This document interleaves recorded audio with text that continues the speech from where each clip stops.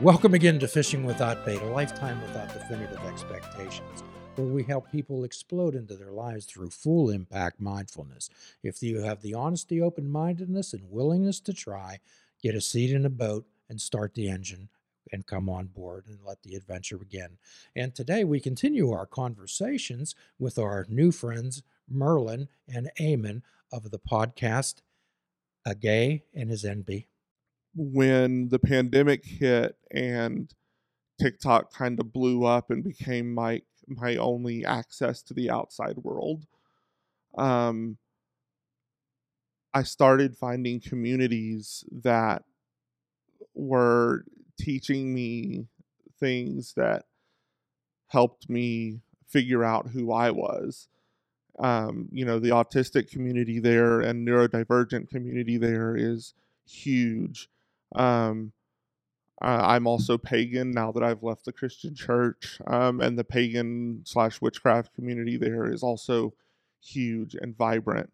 And I've learned so much. The queer community there is huge and vibrant, and I've learned so much about being anti-racist from TikTok, and have learned, so much there. And I owe so much to the communities that I've found there in figuring out not just who I am, but also figuring out how to lead with compassion, not just for myself, compassion for who I am, but compassion for others.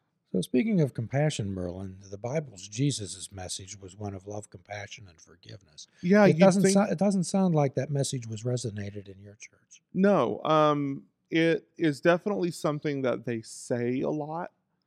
But there's a saying that there's no hate like Christian love. And what that means is that a lot of times, and this is not all Christians, right? This is the alt-right, super conservative evangelical Christian sect. They speak for God. Well, they think they do. Yes. Well, they believe they do. And they will do pretty much anything to get you into line. And there's no hate like Christian love means that their version of love is I love you so much that I will help you strip away everything that makes you you so that you fall in line and can be saved. That's their idea of love. Were you accepted in your own home, Merlin? Absolutely not. There were times when I was tangentially threatened. It wasn't so much the like we're going to hurt you for being gay, but it was like, it was if someone were to come out, and this family is gay, we'd beat their kneecaps in with a Louisville Slugger.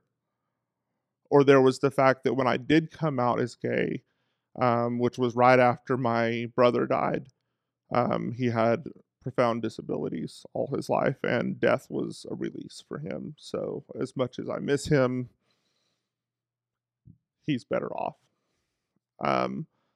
But after that tragedy for my family, my mother had the audacity to tell me that she would rather watch him suffer and die again than to come to our wedding. And as much as I've moved past that and I've healed a lot from that, it still hurts because it's my mom. It doesn't matter what your mom does, you're still going to love her. And you still are going to crave her love and affection. And to know that they're never really going to fully accept me. I mean, I've not even come out to them as non-binary. I've not told them that I'm pagan because what's the point, right? It's just going to cause more trauma. At this point, I live my life. They know what they need to know. And that's it. You didn't feel accepted as a human being? No, Absolutely not. Absolutely not. My brother always did. My brother always accepted me. I think everybody knew, but it was one of those things that nobody was allowed to talk about because you don't talk about things that embarrass the family. Um, and it was something that I was definitely made to feel unaccepted. But Alan, who's my brother, he was always the voice of reason. He was always the one pushing back against them in more subtle ways, but still was, hey, no, like I'm gonna argue against that because that doesn't fall in line with what you taught us. That's not the God that you taught us about. Did you attempt to conform Oh, absolutely. just to relieve some of the? Absolutely. Um, until I went to college, I considered myself a born again Christian. I was speaking in tongues. I was the person at the altar call every time. I was the person who was singing in the worship team, singing in the choir. I was doing every performative thing I could to convince myself and everyone around me that I was normal. Normal. Normal. In the 12-step world, we say normal's a setting on a washing machine. Yeah, it's not like there's no such thing as normal. Like one of the things that I've learned is that normal is really just based on, performative whiteness. And when we move away from the definition of conforming to whiteness and white supremacy, and that includes not just racism, right? But like neurodivergence is attacked under white supremacy, queerness is attacked under white uh, supremacy, differences in religion are attacked under white supremacy. So when we start to deconstruct that whiteness and decolonize our minds and move beyond that, then we start to pull down the window dressing and realize that it's all just bullshit. Sounds like there was much inner turmoil. A lot. If you like, there's not physical scars, but if the emotional scars were visible, it would be horrifying. Yes, I can't. I think one of the most disrespectful things, Eamon, that a human being can say to another is, "I know how you feel," because that's impossible. So, could you share with our audience some of your story? Yeah, I mean, he and like I mentioned before, like mine definitely is not to his level, and also the fact that Merlin's been he's taught me a lot, especially in terms of the sort of either blind spots and certain things I haven't been able to experience in that regard.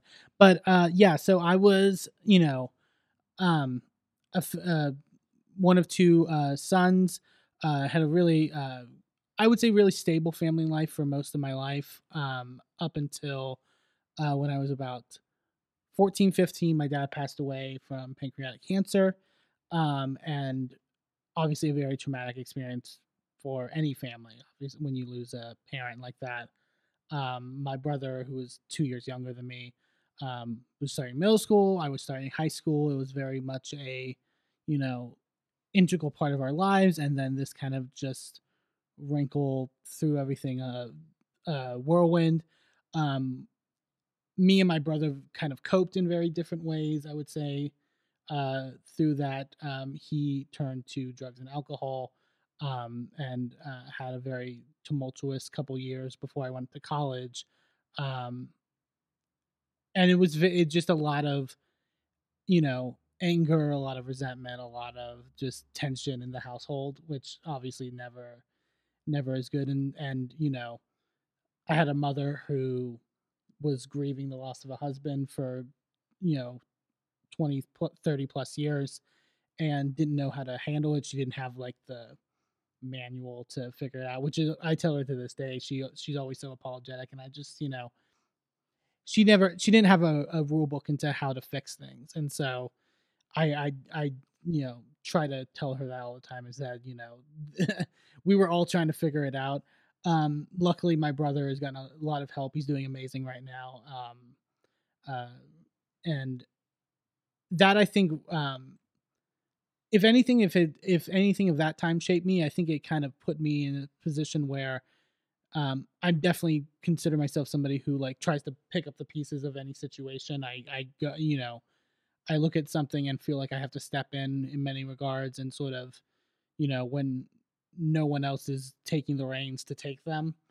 Um, I think if anything negative from that experience, though, I would say it probably didn't help in terms of um expressing my emotions. And we've talked about this, about like sort of my ability to sort of like say things that are on my mind sometimes, because there's sort of I believe in the back of my head of like, well, don't add to any, strife or any tension if you can't. Um and obviously that probably isn't the most healthiest way to go about things, um but that was sort of, I think, a large chunk of my life is um was that period. I went off to college. Like I mentioned, didn't come out until I was 22, I think, like 21 or 22, like really late into to my college life. And it was really at a point of like not knowing what my future was going to look like. um and then that kind of just progressed on. Of I moved to, sort of dropped everything, moved to Dallas, met Merlin shortly thereafter, and kind of the rest progressed from there. Merlin, it sounds like for a while, either you were the poster child or you were trying to fake it until you make it. Yeah, I mean, yeah, it was both. It was when you grow up with um, a brother who is profoundly disabled. Not only was I made to grow up by dealing with the trauma of what happened to me, but I was also made to grow up because I had to become a caregiver. At 6 years old, when he went into the wheelchair and all of this stuff was happening to me behind the scenes, I also went into a caretaker role for my older brother, who's not even a younger brother. He was 6 years older than me. And he had, we had an older brother, James, and he was racked with guilt because Alan's disabilities were all genetic, and Alan was a extremely sweet person, and James always felt guilt because he felt like it should have hit him, that he was a bad kid and that he deserved to go through that, and Alan didn't. Um, and that's something that I think he still struggles with, but he's coping a lot better than he used to. He used to get into a lot of trouble, and like he had a lot of uh, delinquent episodes as a child and as a teenager. Um, so to counter that, I had to be the perfect child because my parents had enough to deal with. They couldn't put up with the things that I needed. I fell to the background. I became a caretaker. I became a helper around the house and tried to just not make waves. And the needs that I had went to the wayside because they just weren't as loud as everyone else's. And that's something that I think over the years I have learned to forgive my parents for, because they were dealing with so much and they didn't know what they were doing either. They were grieving the fact that they were told that their child was going to die at 18. And he made it to 33 because of the care and love and dedication that they showed him. Um, but I couldn't add to that, and my needs went to the wayside. And I can't blame them. You know, they did what they could. They did the best that they could, and I think now, if they had known better, would they have done better? Well, maybe, maybe not. That's a fool's errand. Sounds like you sacrificed a lot. I did. I had to. At least I felt like I had to. I shouldn't have had to. Um, and I think that part of healing is realizing that, yeah, I went through some awful things that I should not have had to go through, but I also am at peace with where I am today. And that is not thanks to the trauma I went to. That was the hard work that I did to recover from that trauma that has made me who I am. But had I not gone through that, who knows? And again, trying to figure out what could have been is a fool's errand. Oh, we explore time traveling on this show often. Most people have frequent flyer miles to the past and the future, Yes. brief layovers in the present. Yeah. There's a line in the Promises, Eamon, that says, after every step in the 12-step world, there's promises. And one of the part of the 9-step promises says, we do not regret the past nor wish to shut the door on it. No matter how far down the scale we have gone, we will see how our experience can benefit both us and others. Yeah, I think that's a great way to look at things. Like, I think, you know, I tried, like I mentioned before, I tried my best to take the positive elements of those terrible times and you know,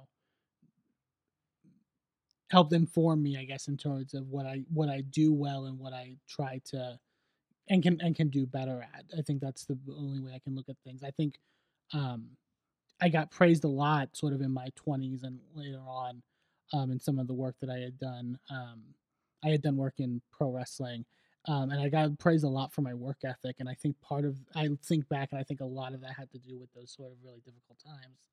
And without that, it's like things could be very different. But like you said, like there's no point in dwelling on that. That's why all these tattoos, I'm right here, it's right now. Yeah. And one of the things that I ask people to preface their choices on, and of course the powerful words I choose is do no harm. Yeah. If I'm not doing any harm to anyone or anything, I tell people do as you choose. Exactly. So what we try to do is on this show is try to help people understand that they are important. Most people think that's a foreign concept. And we try to help people understand that there's a difference between arrogance and confidence. Mm-hmm. Arrogant people, you stay away from them. You shy away from them. Confident people, you follow. Oh, yeah. So what I try to tell people is what's good for you is good for everyone. Well, and that's one of the reasons that we wanted to start this podcast was we didn't want to talk about, I think it's important to put your past out there and to share the struggles that you've been with, because that helps people to relate to you and realize that they're not alone in the struggles that they're going through. But we also didn't want our podcast to focus on that. We wanted our podcast to focus on lighthearted, happy things, even if it's crazy people screaming at each other in restaurants, right? Like, it's fun for the viewers and it's fun for us. And we just wanted to put out there this image of queer people who are just enjoying life and are just like living in the moment and soaking up everything that they can. I think with this move especially, like I think we're at a place now where we get to sort of enjoy ourselves in many ways, in the sense that we don't feel like we have to perform all the time in cases where we need to, or have that sort of dread and worry, to where we can just sort of enjoy our lives. And I think this is, like what you said is so accurate. I think of like, we feel as though like this is our time to actually like live our lives as they're meant to be. And we want to make sure that people who are still in it, who are still living in these states where their rights are being stripped away constantly. And that's not to take away from the fact that the entire country is dealing with that, right? Even though we live in a more purple state now and definitely a liberal city, right? Where I do not feel at all unsafe. I do not feel like there is any time since we've moved up here where I'm ever going to be attacked for who I am. That does not change the fact that we live in a country that half of the government is still run by these alt-right crazy people. And I want to just give hope to those people that they can get out. They can get into a better situation. They can get somewhere where they feel safe. Well, what we like to highlight on this show a lot, since I'm in long-term recovery, is the fact that you can get there from here. And we talk about recovery stories. Everybody's in recovery from something. It doesn't have to be drugs or alcohol. It can be anxiety. It can be depression. It can be abuse. It can be chewing your fingernails, or eating too many banana popsicles. But the important thing is we qualify ourselves, and then we say, here's what I did about it. Mm-hmm. That's the important part. Here's what I did about it. I definitely think that, you know, and there were definitely moments in life where you think like there's nothing you can do, and when push came to shove, I've noticed in my life especially, like when push came to shove, when the moment presented itself, you know, to take that moment if it's gonna better your life. I feel like that was really the case with the move. It came so quickly to where it was just like, okay, like we can do this. We had already always talked offhandedly, you know, dreams and aspirations and things, but like once we kind of rip the band-aid off, so to speak, and it's like, you know, it's now or never. I think that's really how we looked at it. Yeah. And I mean, we don't want to ignore the fact that we were in a situation that afforded us some privilege, right? Not everybody can make the move in 3 months like we did. Financially, it was very difficult, and a lot of people are in a worse situation financially than we were. So it's going to take longer, and it's going to be harder to do. So, what circumstances made the conditions down there untenable for you both? Housing prices are crazy throughout the whole country, right? They've been going up, but Dallas has been getting exceptionally bad. Like a 2-bedroom apartment in a not good part of town. And these aren't new apartments. These are old, like renovated from like the veterans coming home from World War II era built apartments. Um, you know, those can go anywhere from $1,500 or more a month.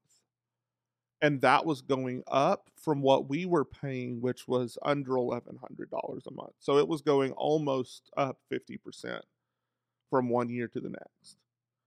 And it was just no longer sustainable. And Eamon works in delivery driving.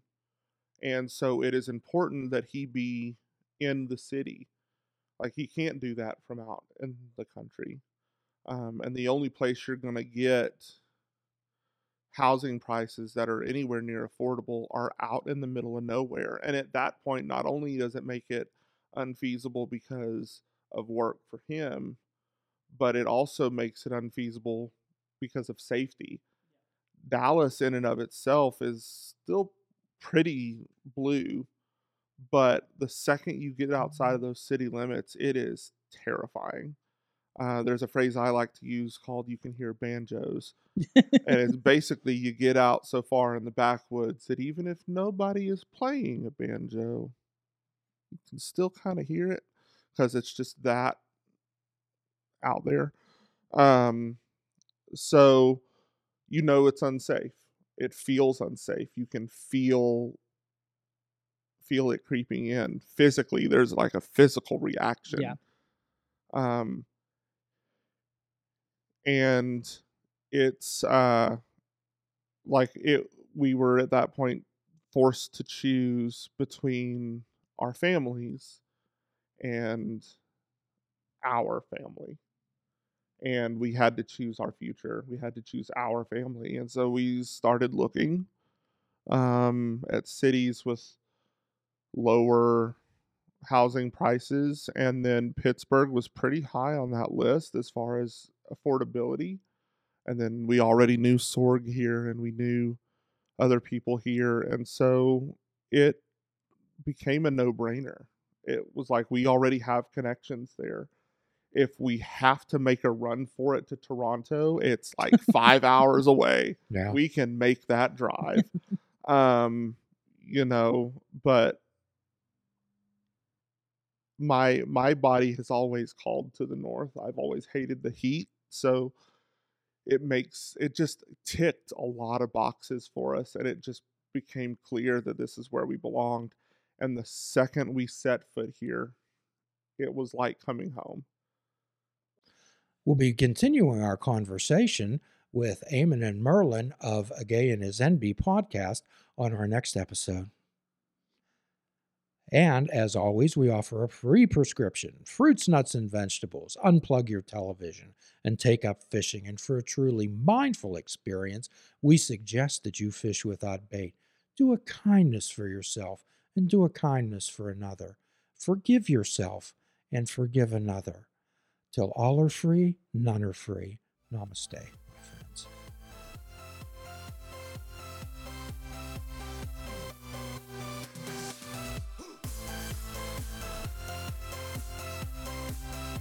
If you're interested in flying the colors of fishing without bait, click the shop icon on our website. We have clothing, mugs, cell phone cases, and so much more. Show the world that you fish without bait.